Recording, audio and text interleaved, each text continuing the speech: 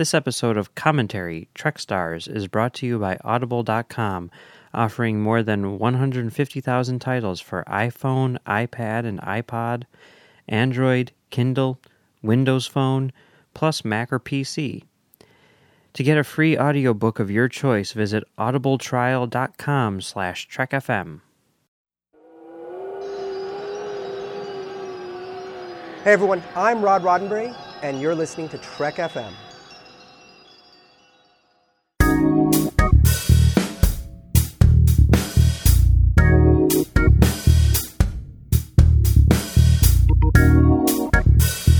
Hello and welcome to Season 4, Episode 16 of Commentary, Trek Stars, a show which deals with the work of Star Trek creators outside of Star Trek. Today is Part 3 in our series on J.J. Abrams as a film director, where we are going to be looking at his third movie, Super 8. I'm Mike. I'm Max. And today we're joined by John from Words with Nerds. How's it going, John? It's going great. Thank you for inviting me back. Oh, always. It's always a pleasure to have you here. So That's a lie, and you know it. 4 out of 5 times, it's a pleasure to have you here. Those are pretty good odds. Yeah, okay, that sounds fun. No, seriously. Thank you very much. We do appreciate it. So, before we get into Super 8 itself, John, what are your thoughts on J.J. Abrams in general? In general, I think that he's a talented lad with a real knack for getting solid performances out of actors that appear in movies where you're not used to getting the level of emotional depth from their performances that come across. Like, going through everything, whatever other flaws there are, he is, I would label him an actor's director, because you know that you're going to get good performances out of the actors, the best that they can give you in the circumstances. So I know that I'm always going to enjoy it from that standpoint. And I know that I enjoy his pacing and his edit. His eye is good, with a couple of exceptions of things that he does. But so he's not perfect. But if his name's on something, it's enough to get me interested to go see it. Fair enough. And then what about his 2 Star Trek movies? Did you enjoy those? I enjoyed the Not Boot in 2009. I found it fresh and different and a good take, again, despite any limitations that there...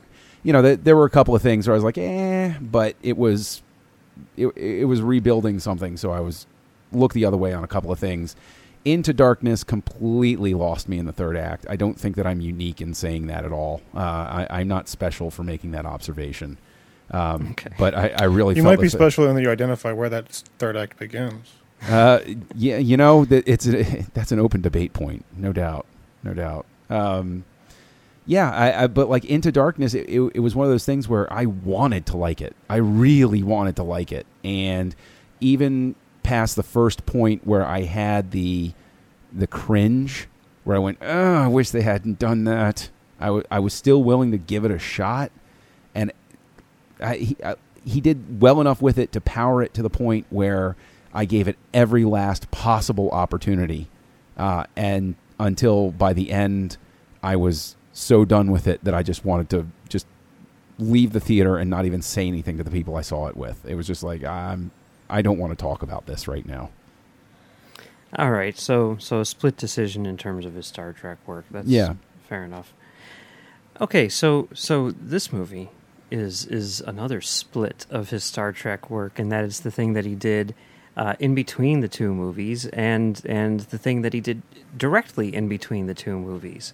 That came out in 2011, which is exactly 2 years before Into Darkness and 2 years after Star Trek 09. So it was that thing that a lot of filmmakers do, who filmmakers who are the key holders of franchises, who feel obligated to complete trilogies, or maybe not, and other things like that. Like Christopher Nolan, in between Batman Begins and The Dark Knight, he made The Prestige, and in between. And just to destroy this example, I'm also use Michael Bay. Michael Bay is the exception, who he aside from Pain and Gain, he just makes Transformers movies exclusively these days. Mm-hmm. But Nolan, and he also did Inception between Dark Knight and Dark Knight Rises, and I can kind of see that thing, because it's like these guys are sort of known for being auteurs in a sense prior to coming onto these franchises, and they don't want to do just Batman movies, even though they do want to do Batman movies. You know what I mean?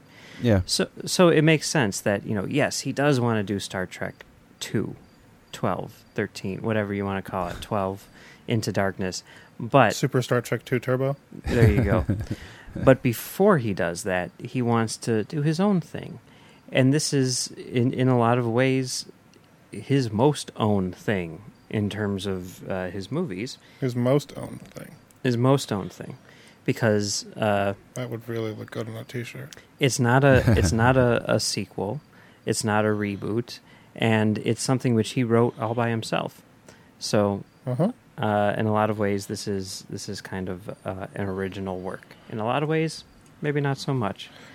Max, would you want to give sort of a synopsis or plot breakdown of Super 8? Of Super 8?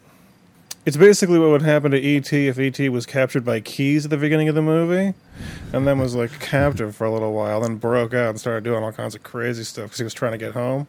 Yeah. The end.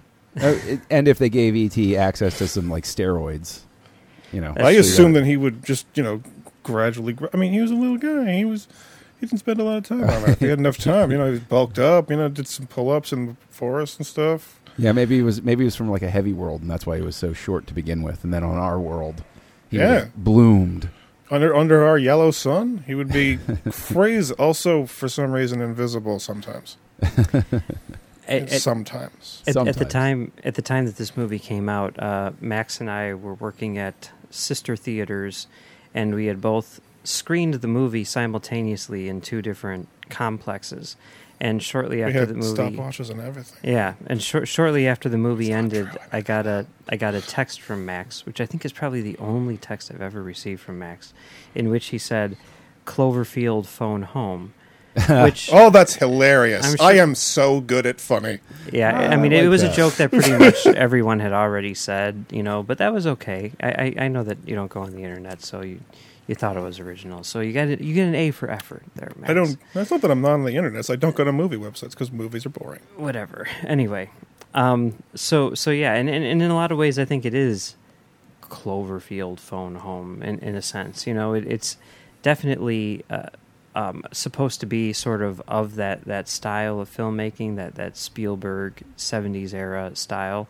And, the story is basically about these kids who are making a Super 8 film, a zombie movie, on a Super 8 camera, and they end up photographing accidentally a train crash in which massive destruction occurs and an unknown creature escapes. And then weird things start happening in the town, and it basically goes from there, and what's sort of revealed over the course of the movie, spoilers, I guess, not really, is that, that there is an alien which has been captured by the government, and he's trying to get home.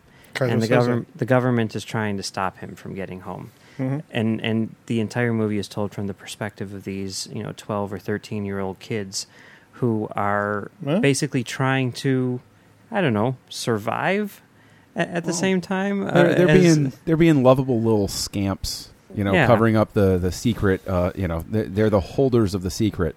It's also if only they told the parents ahead of time, right, and told them what they saw at the train crash site, everybody still would have been powerless before the might of the U.S. military to quarantine their town. But people would have known beforehand. That's true. It's also locked into that sort of like Spielberg mindset of like the giant thing also is rather significantly about like a family with problems. Yeah. Like there's a divorce subplot in several Spielberg movies, which apparently Abrams just thought, I guess I got to do a divorce subplot in order to make this fit. Yeah, and there's like a single parent thing going on. Yeah. And yeah.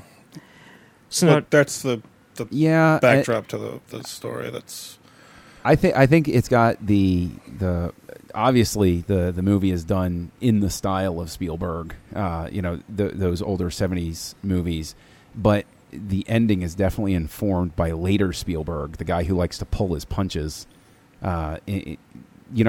Would Jaws end with, the shark being set free? It's sort of that, I think it first reared its head in Lost World, where like the monster can't be a monster anymore by the end of it.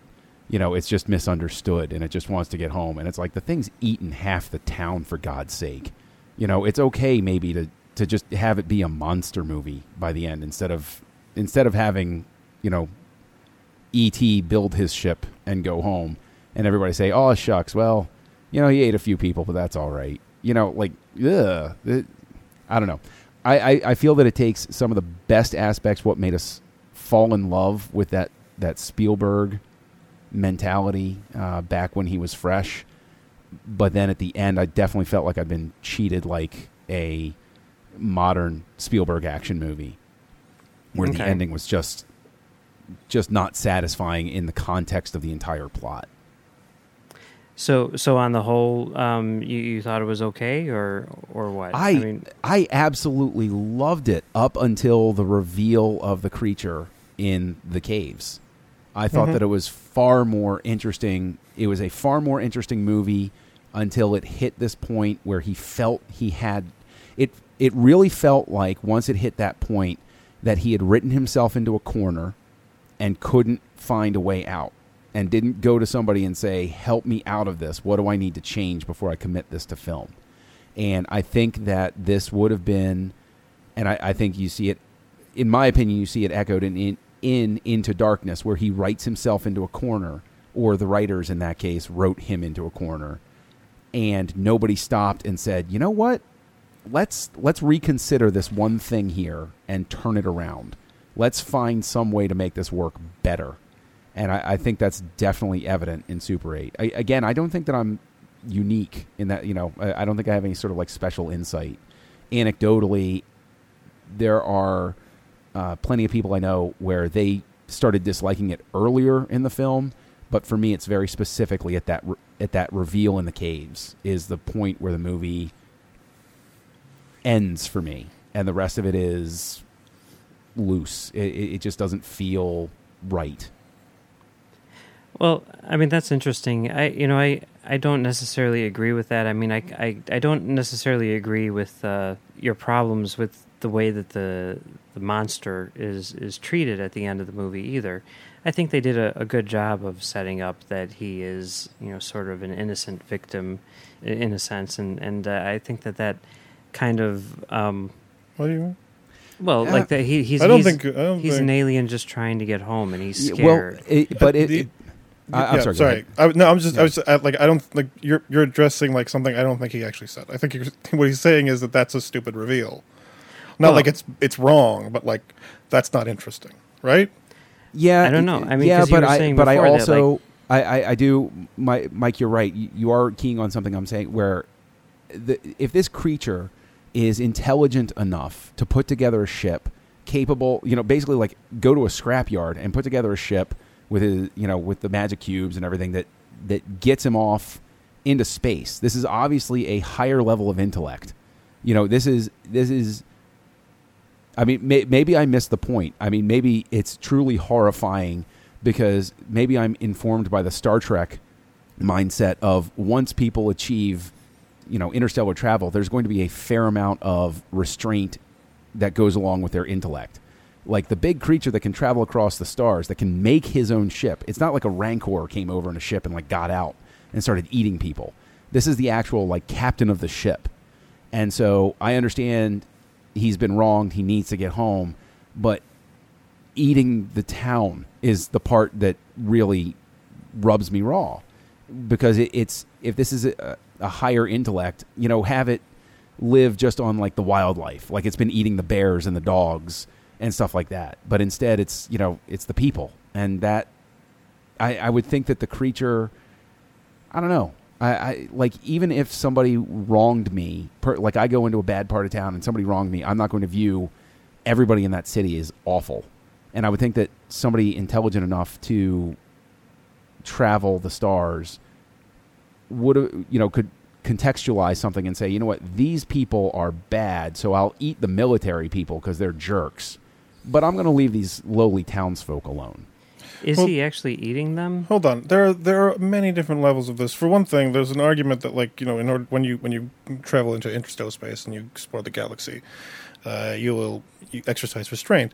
Well, that's actually a point of view that has alternative positions. I mean, like, it's fairly easy to say we could totally get into interstellar travel without being particularly moral.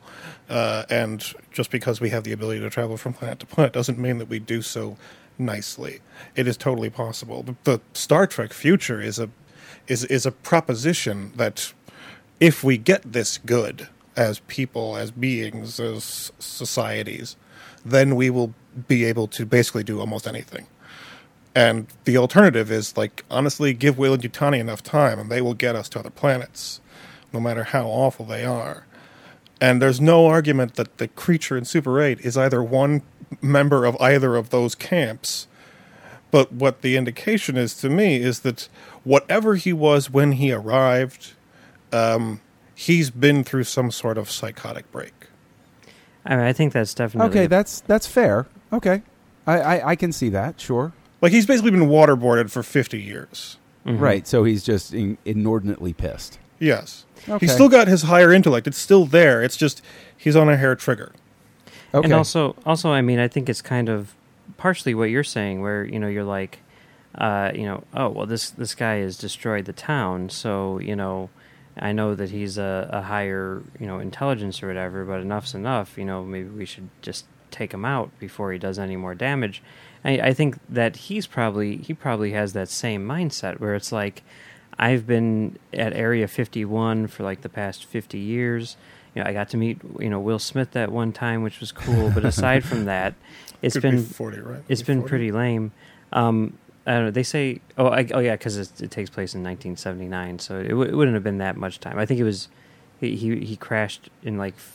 Do they say it was 48 or 49 or 49 or not? I don't know. Anyway, 51. I don't know. Whatever it was. Anyway, he's been there for a few decades. Yeah. And he's been there for a long time, and they're scientists. They have keys in their belts. They're crazy people. They do horrible things to him. Right. And I see this as being his chance to get away, and he's pretty much just going to run, and whatever gets in his path, it doesn't really stand a chance. And he's just like, screw it, I'm out, guys, And there is even that whole thing where he does sort of perceive us as all being evil, and it's not until, he mind melds with the main kid that he gets the perspective that the kid, actually stops and talks to him and says, hey, look, we're not all jerks.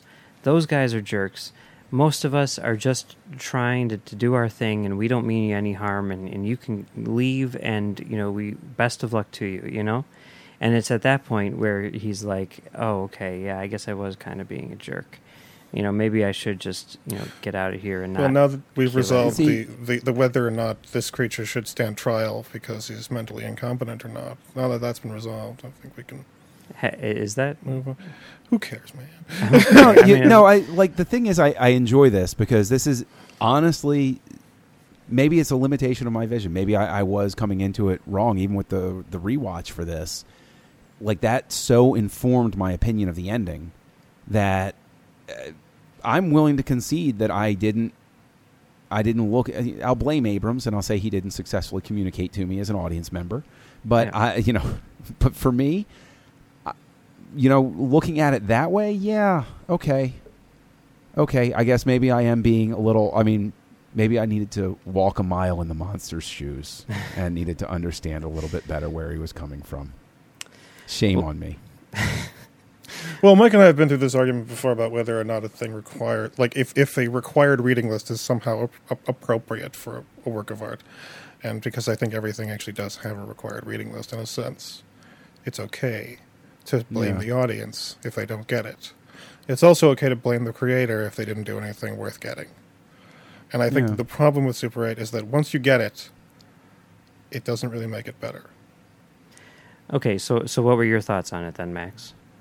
Did you like it? This is probably the only J.J. Abrams movie that I did not want to leave at any point. Like, most of them, after about 40 minutes, I'm unbelievably bored. And I want to watch almost anything else. Watching Star Trek 2009, halfway in, I was just like, I don't want to be watching this.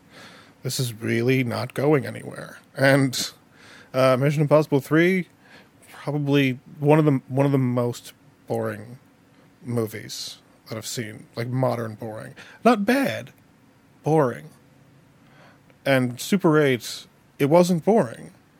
And I think largely that might not be a positive thing, but it was something about it that was interesting, was worth like thinking about while watching the movie. And when it was over, I said, honestly, he opened up the box and he had something in there, and it wasn't particularly exciting, but I mean, at least there was something. That's nice. And I think that part of the problem with his movies in general is that when he opens the box, that's what he's got. He's got big E.T. with anger issues. Well, I mean, in terms of the mystery box element to this, and him opening up the box and having something inside, to me, that almost made it worse. Not the fact that he revealed what was inside, but the fact that he was using the box formula. That he was using the box in this context. Because in his other mystery box endeavors, I'm very intrigued by the mystery, and it doesn't really necessarily matter what's in the box, because the question, what's in the box, is what's intriguing about it to me. But in this case, the whole time I was watching the movie, first time through, I kept on thinking, what's in the box? What's in the box? And then when he showed me what's in the box, I was like, okay, fine. I mean, I guess I kind of just assumed that's what was in the box, and you're not really giving me anything interesting. And because of that, while I did enjoy the movie the first time through, I definitely thought it was his worst movie, and I still think it's his worst movie.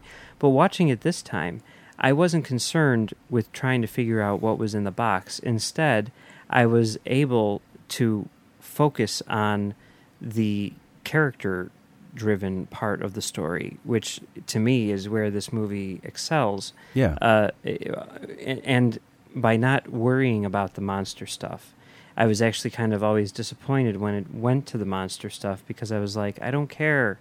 Also, some of it just does not make sense. Yeah. There are serious, logical problems with some of the monster scenes. Yeah. But at least Homer Simpson's in there. Is it Homer Simpson? Dan Castellaneta is the used car salesman. Interesting. He went to our high school. Yeah. So. Oh, really? Yeah. Oh, that's cool. The character stuff, the kids, the family problems in this, what must be Southern California town. Ohio. It looks like it looks like Southern California, but I wonder how much of that has to do with our perceptions of Southern California based on Spielberg movies. No, I think that they're exactly the same thing. I mean, the whole point is that he's doing Spielberg here. Yeah. This is a Spielberg cover band. Yeah. In a really weird way. So it doesn't matter where he said it. It's Southern California. Okay, so then let's talk about the style and everything. But that's what actually works in this. Is what? Is the reality of this place. He actually effectively created an environment that was believable, which is true. Lovely, because outside of this, he hasn't. Well, I'm not sure I agree with that, but I mean, definitely Star Trek, did man, feel. Do you really believe that it takes place in an actual place? Sure, I do. Okay, fine. No, I'll give him in the 2009 one.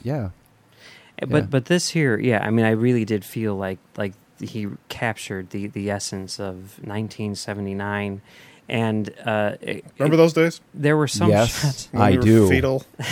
Oh no, I was conscious for them, my friend. Yeah? I remember 1979. I was a wee lad, very very young, but yeah, I remember 79. And I actually commend him for not relying on some of the more.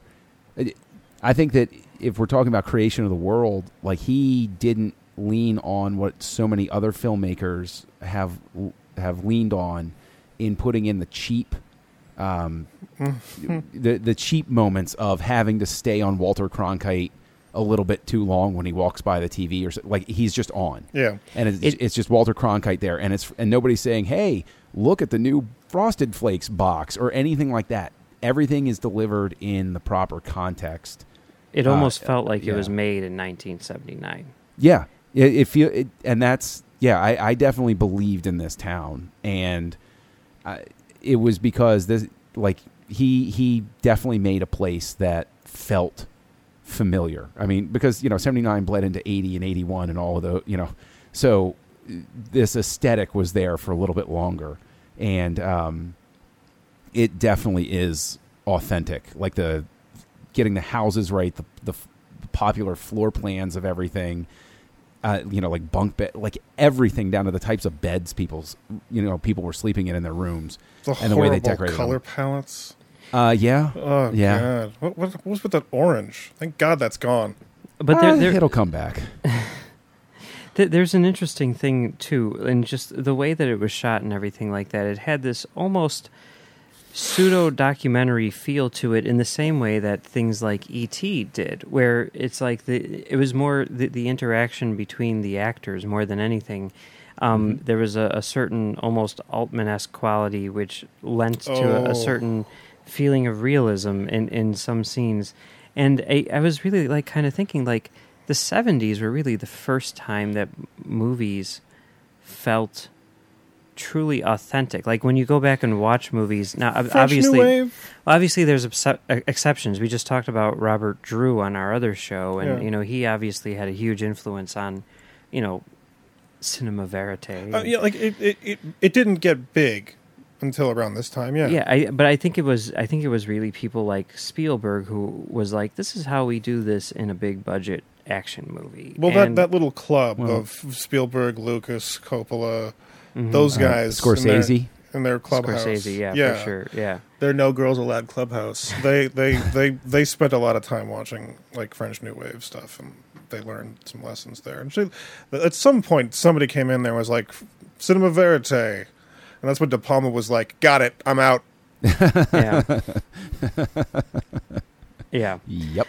So I mean, I don't know. That was just interesting. But how does this style, would you say, compare to his other movies? Because here's one little thing which I found to be interesting is when this movie was coming out and Steven Spielberg produced it, and he was talking about how Abrams prior to this had directed Mission Impossible 3 and Star Trek, and he said, in a lot of ways this is Abrams' first movie because it's his first original concept. He wrote it and directed it himself, and the other two being sequels or reboots of television series. How many times are we going to call J.J. Abrams' project the first time he did blank? He's done a lot of. There's a lot of first times for him, Yeah. Sure. But also not really. There's no beach landing moment here. He was there for a while. Well, I mean, he was there 6 weeks before D-Day, and he had a camp. But that's what I'm saying. That's he already what I'm had saying. Tickets.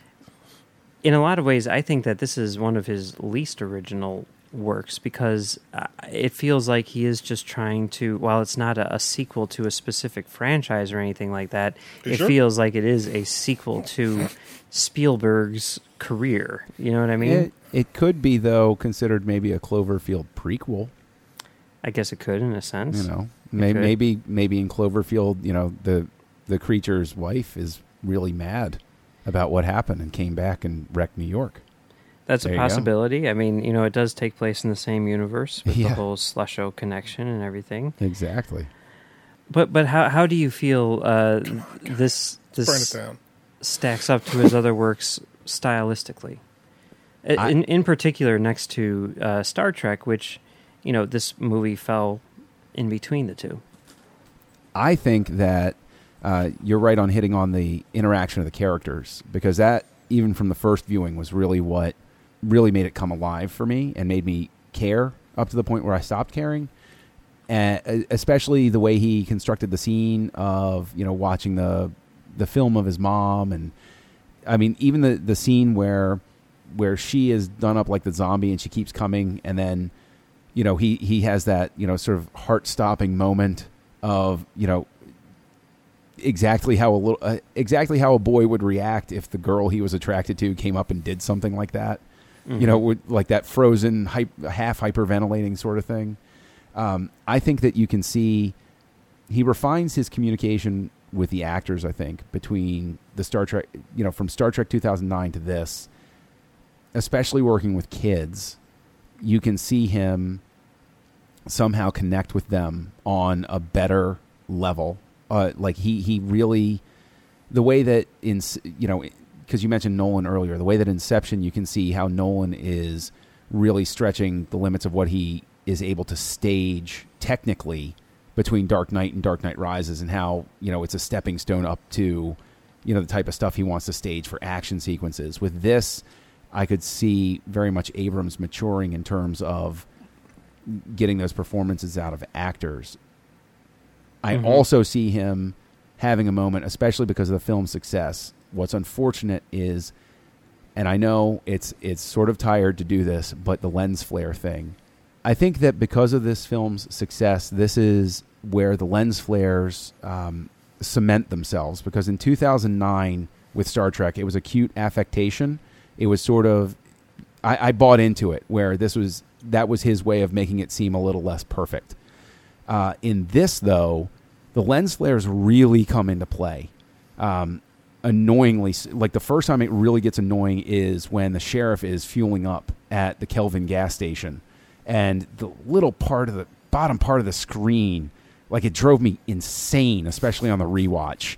The way that, like, it framed, like, it was just like it was not necessary, and he keeps it through the movie. And I think that because of the movie's success and because of the accolades and because nobody said at this point, hey, you might want to rethink the lens flares a little bit, I think that he winds up going into Darkness and really going overboard with them. And even people that liked Into Darkness are, you know, they're willing to concede that the lens flares were, he conceded that the lens flares were overboard. And I think that is unfortunate. I think that also there are a couple of moments where the sense of time gets a little bit lost, in terms of, okay, this scene's at night, and then so is this the following morning, or is this going on concurrently? Like, there are a couple of points where it gets a little jumbled in the first part of the film. As far as the lens flares are concerned, you know, I did not have a problem with them here. I mean, like, the thing that you're talking about at the gas station, I was like, oh my God, that's so great. Because for one thing, I love lens flares, but also that to me is very much a product of that era of filmmaking, you know, the late 70s, early 80s. And you see it a lot in Spielberg movies and you know, John McTiernan movies. For a very long time, I considered the anamorphic lens flare with blue streaks of light to be the Spielberg thing. To me, it was always the big budget thing. Always the you're watching a big budget summer blockbuster. When Star Trek 2009 came out, I made a joke to somebody at some point that J.J. Abrams got all of his lens flares from Close Encounters surplus. Yeah. That they just didn't use them all, and he just bought them at some sort of, maybe a garage sale or something. Somewhere in Southern California, probably where the E.T. house was. But, like, I never cared about the lens flares. But it did remind me that back in the first episode of Alias, there's an anamorphic lens flare in a 4:3 show. Well, 16:9, but no, still. it was on the 4:3 format. They had anamorphic lens flares in all the formats, even the full frame version is absolutely crazy. And then I read about, like, why that is there, why they did this anamorphic lens. Because it was an intentional thing. It was arbitrarily placed in there in order to establish this thing, and that suddenly seemed so insane to me that you would go through the effort of adding a lens flare that really does attract attention. And the thing was, I was talking about the lens flare in the first season of the first episode of Alias. I remember when you told me about that, and I was like, "You are wrong." there's no way that that's true. Yeah, and then I saw it, and I'm like, oh, you're right. And you know what? It is a crazy thing to do, but it's cool. also the most interesting thing in the first episode of Alias. All right, you know what? But whatever. I do love... It is the prettiest thing in the Star Trek movies. It is really pretty in Super 8. And the problem that I have with it is that the reason people think it's distracting is because it is. Because the rest of it is not compelling enough. You know what, though? Okay, that's an interesting argument in and of itself. But Super 8, I think, actually is almost compelling enough, like that it is distracting theoretically. Lens flares for me were always the mark of sort of like a technological limitation. Like because there were certain things as well where where they would film something and there would be I don't know, like blinds or certain lighting effects where it would stutter, like it would make my eyes hurt in the background. And lens flares for me always seemed like just this weird, unavoidable thing, like a car's headlights approaching at night in a movie. And for me, it always took me out of the movie. So maybe I'm just always predisposed toward not loving them. But I think you're like that's not. You're not wrong. I mean, that's true. That there was an actual like arc to it. I mean, it's the same thing with any sort of technological like adaptation. Anytime there is an artifact of a thing, at first it is avoided, then it is embraced, and then it just becomes part of the tapestry, and then nobody cares about it anymore. Lens flares hit that point of nobody cares about them anymore about 10 years ago, and J.J. Abrams just used them enough to make them noticeable again. Yeah, and I mean, to me, I always loved them, and they always signaled that specific time period because that's when people are shooting anamorphic. And that's when the lenses couldn't. I mean, after a while, like in I think the mid '90s, and that's when they were fully embraced for the first time. They created, really embraced. Yeah, in like the mid '90s, they created anamorphic lenses, which could greatly reduce the amount of lens flares, and that was disappointing. And a bunch of other guys made lenses that would arbitrarily enhance them. Yeah, right. For any situation. And I just always loved that, and I love it in this movie. And to me, the lens flares in this movie are very different from the lens flares in Star Trek because they are all very much of that sort of time and style. They are close encounters. Yeah, they are dead on close encounters. Whereas in Star Trek, they're much more colorful and much more sort of deliberate. And here they do seem like sort of a product of the limitations of the equipment. It's kind of weird. So maybe that's why nobody called it out. Because since it's the whole movie reads as an homage to the movies we all watched growing up. So maybe that's why nobody calls them out. I mean, focusing on the lens flares is why I look at that scene, with the sheriff, and I'm like, oh, I can't believe that happened, because I know he did it on purpose. Mm-hmm. Whereas the first time I watched it, I didn't have that reaction to the lens flares because to me, it almost plays as if that it makes it more authentic, since it's supposed to play like an old Spielberg movie. But maybe that's why nobody called him out on it, and maybe that's why it got overboard in Into Darkness, is because he was able to contextualize the overuse of them here, and he didn't understand that it only worked here because of what he was trying to achieve. Because I understand he wrote it. I understand this is, two ideas that he had that he melded together into an even better idea, and, all of that sort of thing. But, this really feels like somebody who sat down and said, I want to make a Spielberg movie. And, I don't think there's any way around that. He didn't sit down. He said that on stage at Comic-Con. Yeah, I think he said that before when they said, like, I want to do this movie, and hopefully it's an homage to Spielberg movies. It's basically a Spielberg movie. Have you seen Close Encounters in E.T.? Yeah. Just get like a DJ and remix those movies, and you'll get pretty close to what I'm about to do. Yeah, he flat out said that when they were announcing the project. But I don't really have a problem with lens flares in this movie, but the weird thing is there's sort of this frustrating disconnect, because in Close Encounters, the lens flares are very, very specifically about something extraordinary. They are always a part of alien technology and some sort of revelation.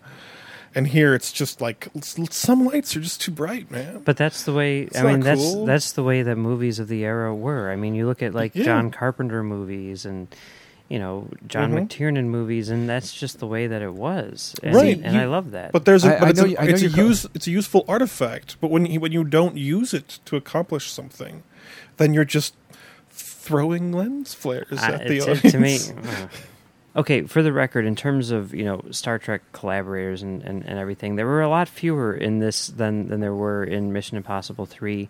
And the main one, because I messed it up last week, I said that Dan Mindel had shot all of his movies, or Dan Mindel, I don't know how to pronounce his name. And Dan Mandelbrot. In fact, Mindel did not shoot this movie. It was shot by Larry Fong, who is primarily, I guess, Zack Snyder's cinematographer. So, but it was edited by Marianne Brandon, Mary Jo Markey, and Michael Giacchino did the music, and the creature was created by Neville Page, who, you can tell because he does the same thing like all the time. Come on, man. So, don't go there. Okay. So anyway, John, any final thoughts on Super 8? Yeah, as much as I have fixated on some of the negatives, this is actually the movie that I went back to when he was announced as the director for Episode 7. Of Star Wars. I specifically pointed back at this and said, if there's anybody I have faith of a big name director that is going to go back and make me feel like I'm watching something that was created by the same guy, by the same team that made the movies I watched growing up, it's Abrams. Like, I have full faith because of Super 8 that he's going to be able to properly use the wipes and the way that the worlds are constructed and the way that things are lit. He's a chameleon, as evidenced by this movie. I think that... About the lens flares. Yeah. Well, I do think that maybe he needs to go and make a few more of these original sorts of movies so that he can start to form his own style, instead of trying to imitate anybody else's in any way. Because I feel that this is, since this is his most original work, this one was a real opportunity to show what he could do, and he showed he could imitate. But I want to see him make something completely his own, something where I can look at it and say, not that it looks like Spielberg, and not that it looks like an Apple store, like something that looks like him, something that I can point to and say, that looks like him. That's Abrams. Curly hair and everything. Yeah, curly hair and everything. Yeah. All right. What about you, Max?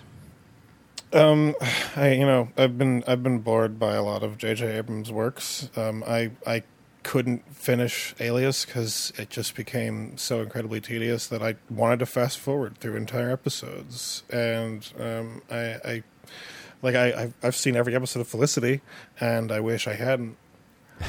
Really hard. And I've seen all of his movies, and I can tell you that I don't hate him. I am usually bored. And I'm waiting for somebody to tell him that he should not be making summer blockbusters. He should be making Oscar-bait dramas, because he would get Oscars for them. Because he's good at that, and he's not good at climaxes. He's not good at action movies. He's not good at science fiction or fantasy. He's actually really good at the really tiny, small stuff. And the bigger the story is, the more small it feels. Okay. All right. Well, for me, I still do think that this is his least good movie. While I do enjoy it, his most bad movie. Perhaps. I do enjoy it, but the other ones I love. This one I just like. And today was the first time that I had seen it since it came out, and I had never really had a desire to go back and watch it prior to this. I am kind of curious about some of the behind-the-scenes stuff. I was thinking about picking up the Blu-ray, but I didn't. So now because of that, I might not watch it again for a long time. Maybe until Star Wars comes out, because I am intrigued in the same way that you are, John. And I do think that he will be able to capture that style. And also at the same time, figure out a way to make it his own. without making it stand out. Probably nearly as much as the prequels did.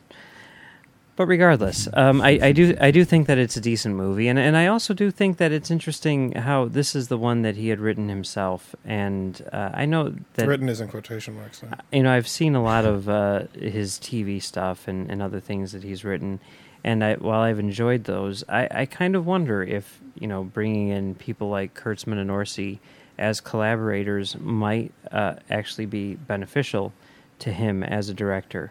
And I'm very curious to see what a collaboration between him and Lawrence Kasdan will look like. So I guess that's my thoughts on Super 8.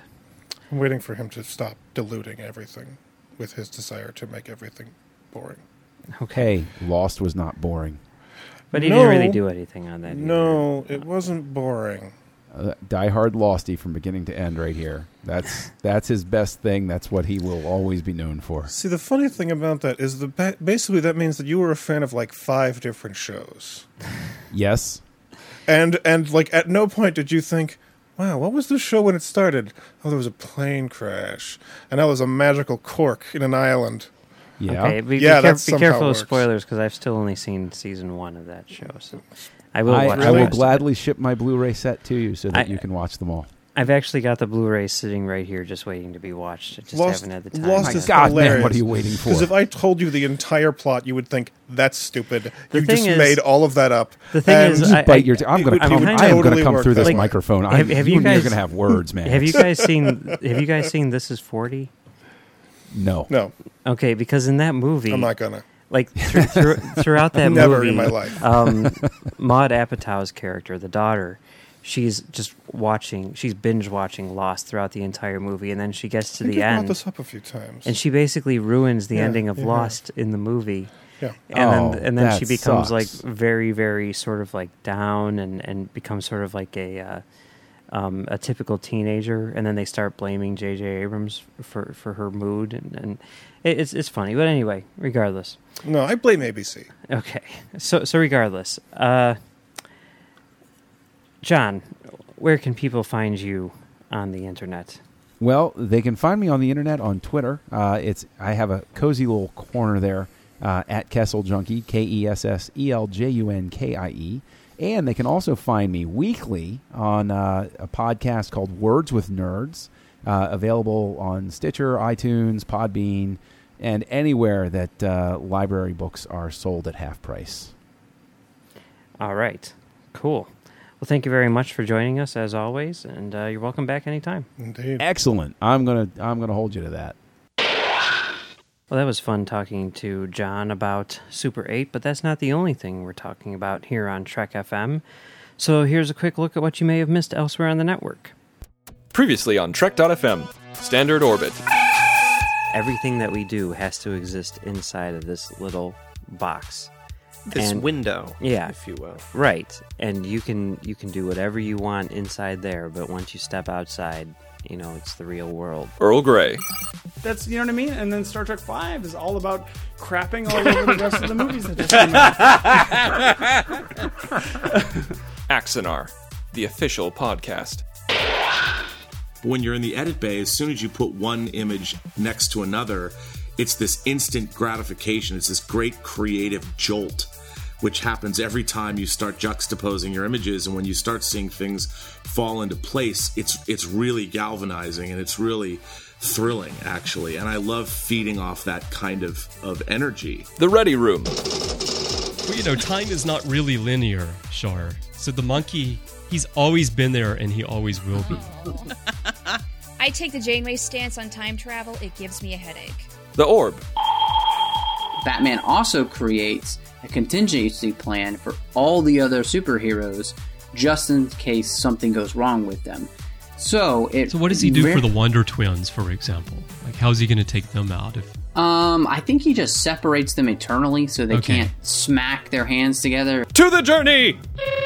We have like a whole bunch of geek aliens, like they're wearing their own superhero t-shirts. They're eating Hot Pockets.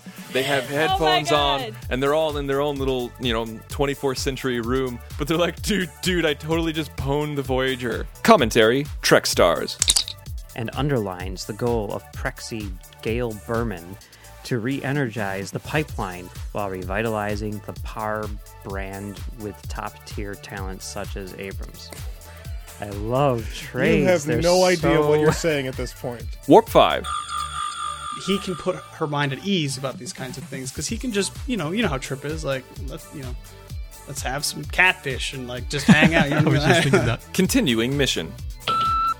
We actually spoke with CBS legal team, and that was one of the things that we had told them, is that all of our visuals were all original scenes, all of our animation was going to be original, all of our music would be original, so we would not be stealing any content from the original era, and they liked that a lot. Literary treks. And I just love that because it is very true. Picard in some ways kind of has that Yoda-ness about him where he will kind of speak in a riddle and he wants you to figure it out. And that's what else is happening on Trek.fm. Check out these shows to get in on the daily Trek Talk. You'll find them on iTunes, Stitcher, TuneIn, the Windows Podcast Directory for Xbox and Zune, or you can stream them from the website. Just visit trek.fm/PD for podcast directory to get all the links. So we have some feedback this week. A message. Feedback? The first time someone sent us a message through the Trek FM form, which is kind of cool. This one is from Gene. He says... From G? Gene. Oh, Gene. Yeah, like Gene, the dancing machine. Or Roddenberry? Oh, really? There's that one too. Honestly? Really? That's your... what is wrong? Anyway, he says... Not late enough for you to make that kind of weird. He says that he's in the JJ-verse. And he says, "Hi, Mike and Max. Love the show. Big fan. I am looking for a little context and perspective. I would like Max to give some examples of movies that he likes and why he likes them. I think that will help me better understand Max's opinions about the movies that you review. Also, I was listening to your Damon Lindelof episodes and am curious to know more about Max's opinion that Star Trek should die. I am intrigued. Also, thanks, Mike, for your Star Trek 2009 commentary. It was awesome. I am often puzzled by fan reactions to the 2009 film and appreciate the praise you gave it." All right, so let's start off. What are you talking about? Well, we'll get into that. But did you do that thing? I did it. I did it. When did you do that? Why? When? It came out right before we started our JJ thing, and I forgot to talk about it on here. But we'll talk about that in a second. Let's talk about your thing first. Okay, so this is a question which a lot of people ask, and I know the answer to this, but what are some movies that you like? Because there's a lot of stuff that you don't like. I like most movies. What are some movies that you think are good? There are not that many. Not that many. But Aliens. Sure, off the top of my head, I can think of a few movies, but they're all sort of like connected to what we were recently talking about. I mean, it's like certainly, Die Hard, Star Trek 2, Aliens, Shaun of the Dead. Sure. Star Wars. Episode 4, New Hope, The Empire Strikes Back. Sure. Raiders of the Lost Ark. I'm trying not to go down a particular path. I'm trying to spread it around, not just go like, Lucasfilm movies, except for the Ewok Adventures. Here's a weird one. My Dinner with Andre, right? Big fan of My Dinner with Andre? No, this is the thing. I'm not. Okay. I'm just going to make a point of this, okay? I do not care about what I like. Okay. What I like has no bearing on how good a movie is. And that's an important thing to understand with Max. And I find it very frustrating when people say, "Oh, I really like that movie. It's really good." Okay. So movies that you think are good. There's a fundamental difference between what you like and what is good. Movies that you think are good. I am only talking about movies that I think are good. Okay, all right. And I would include movies that I don't even particularly like. Godfather movies is a good example of that. So those are mainly the biggest example because they're like as good as how much I hate them. Okay.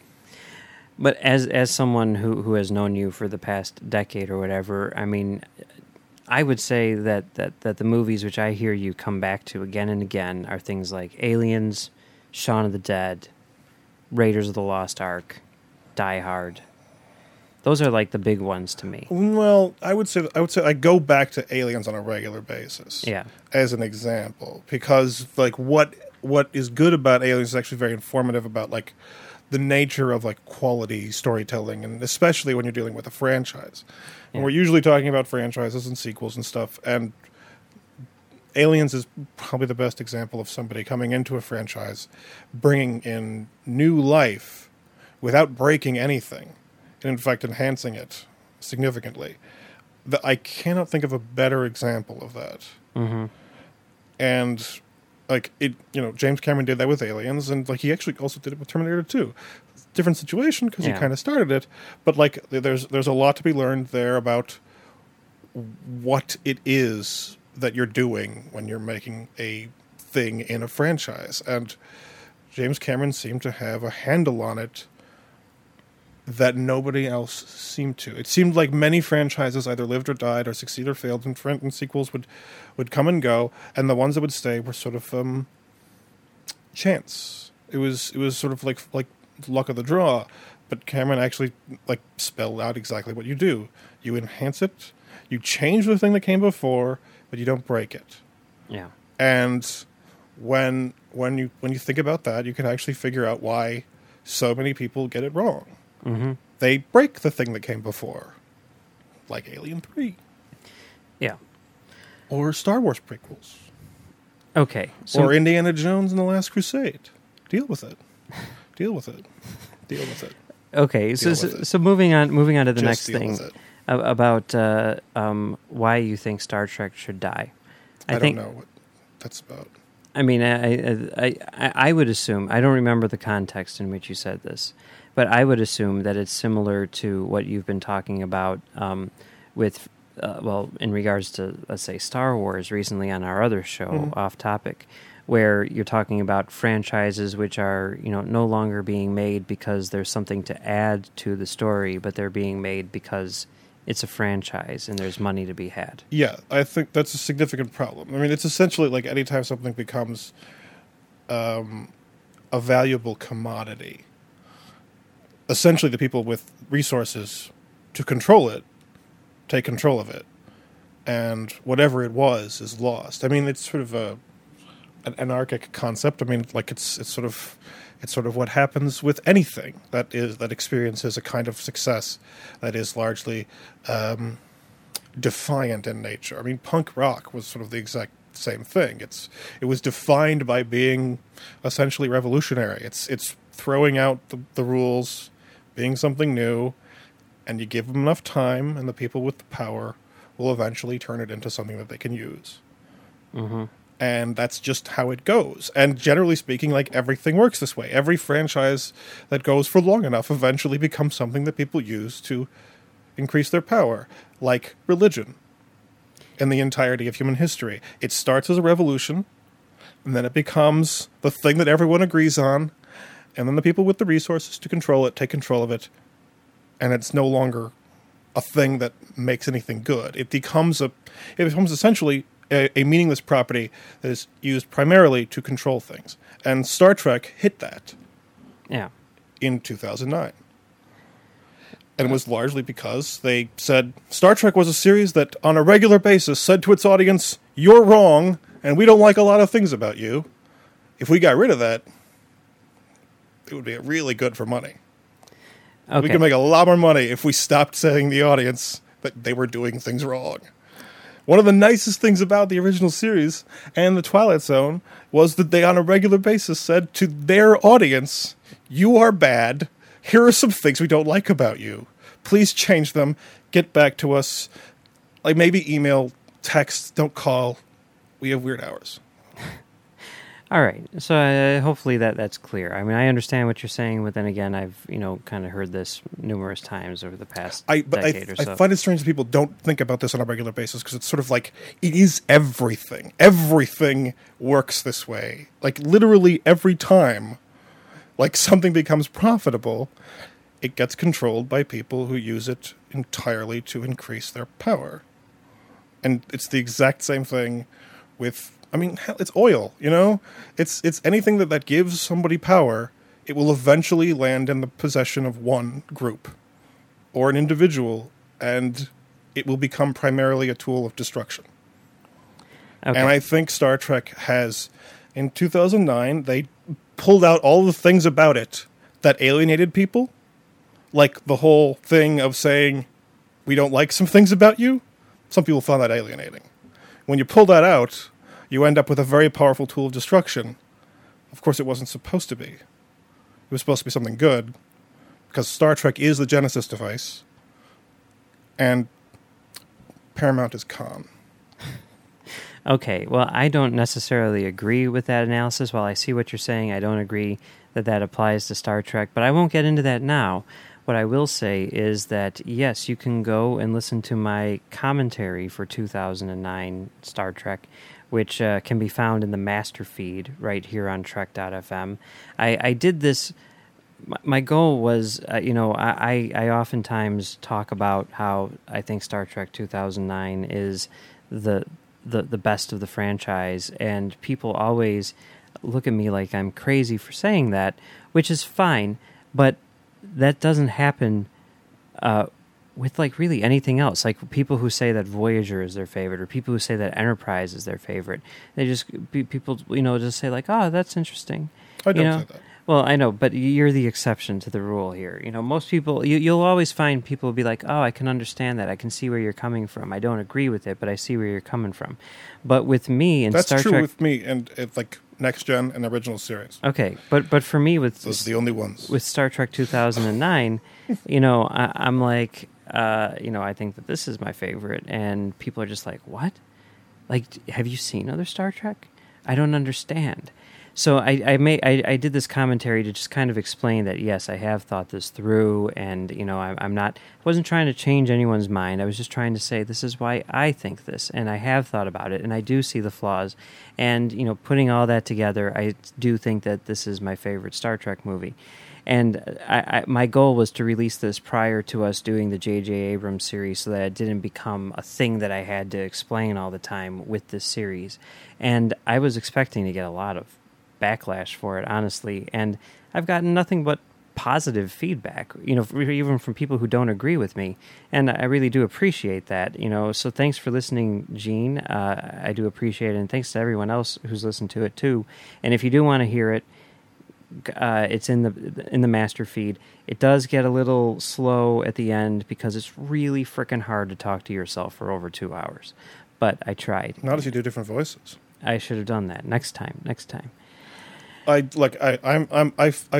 the situation that you put me in whenever you're talking about this, because I hate being on your side when you're wrong. Okay. Because they're wrong for why they hate it.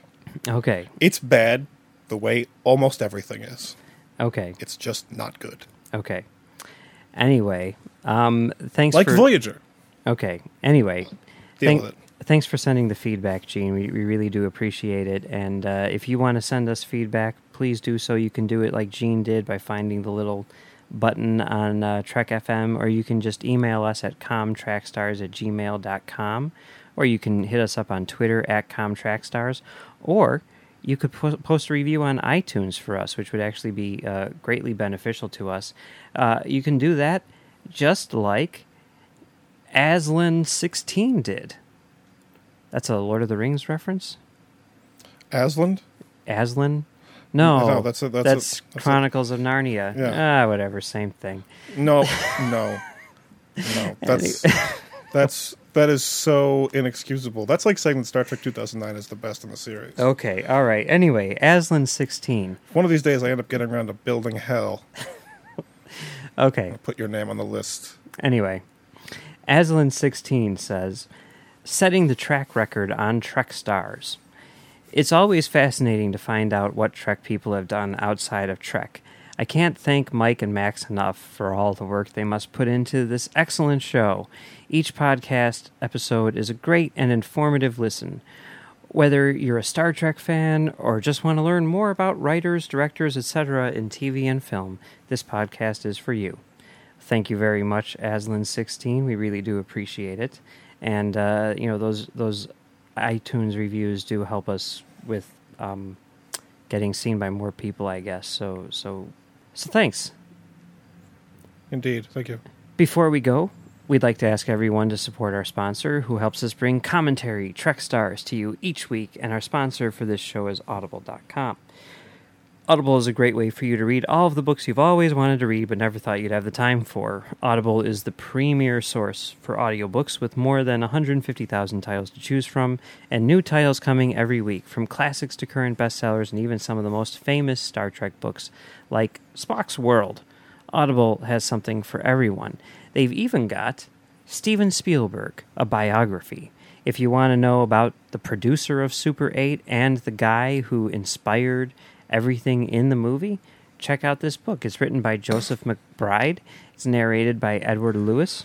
And it says, the most successful director in movie history, Steven Spielberg has been responsible for such box office blockbusters as Jurassic Park, Jaws, E.T. the Extraterrestrial, Close Encounters of the Third Kind, and the Indiana Jones trilogy. Or quadrilogy. And also all the bad movies he made afterwards.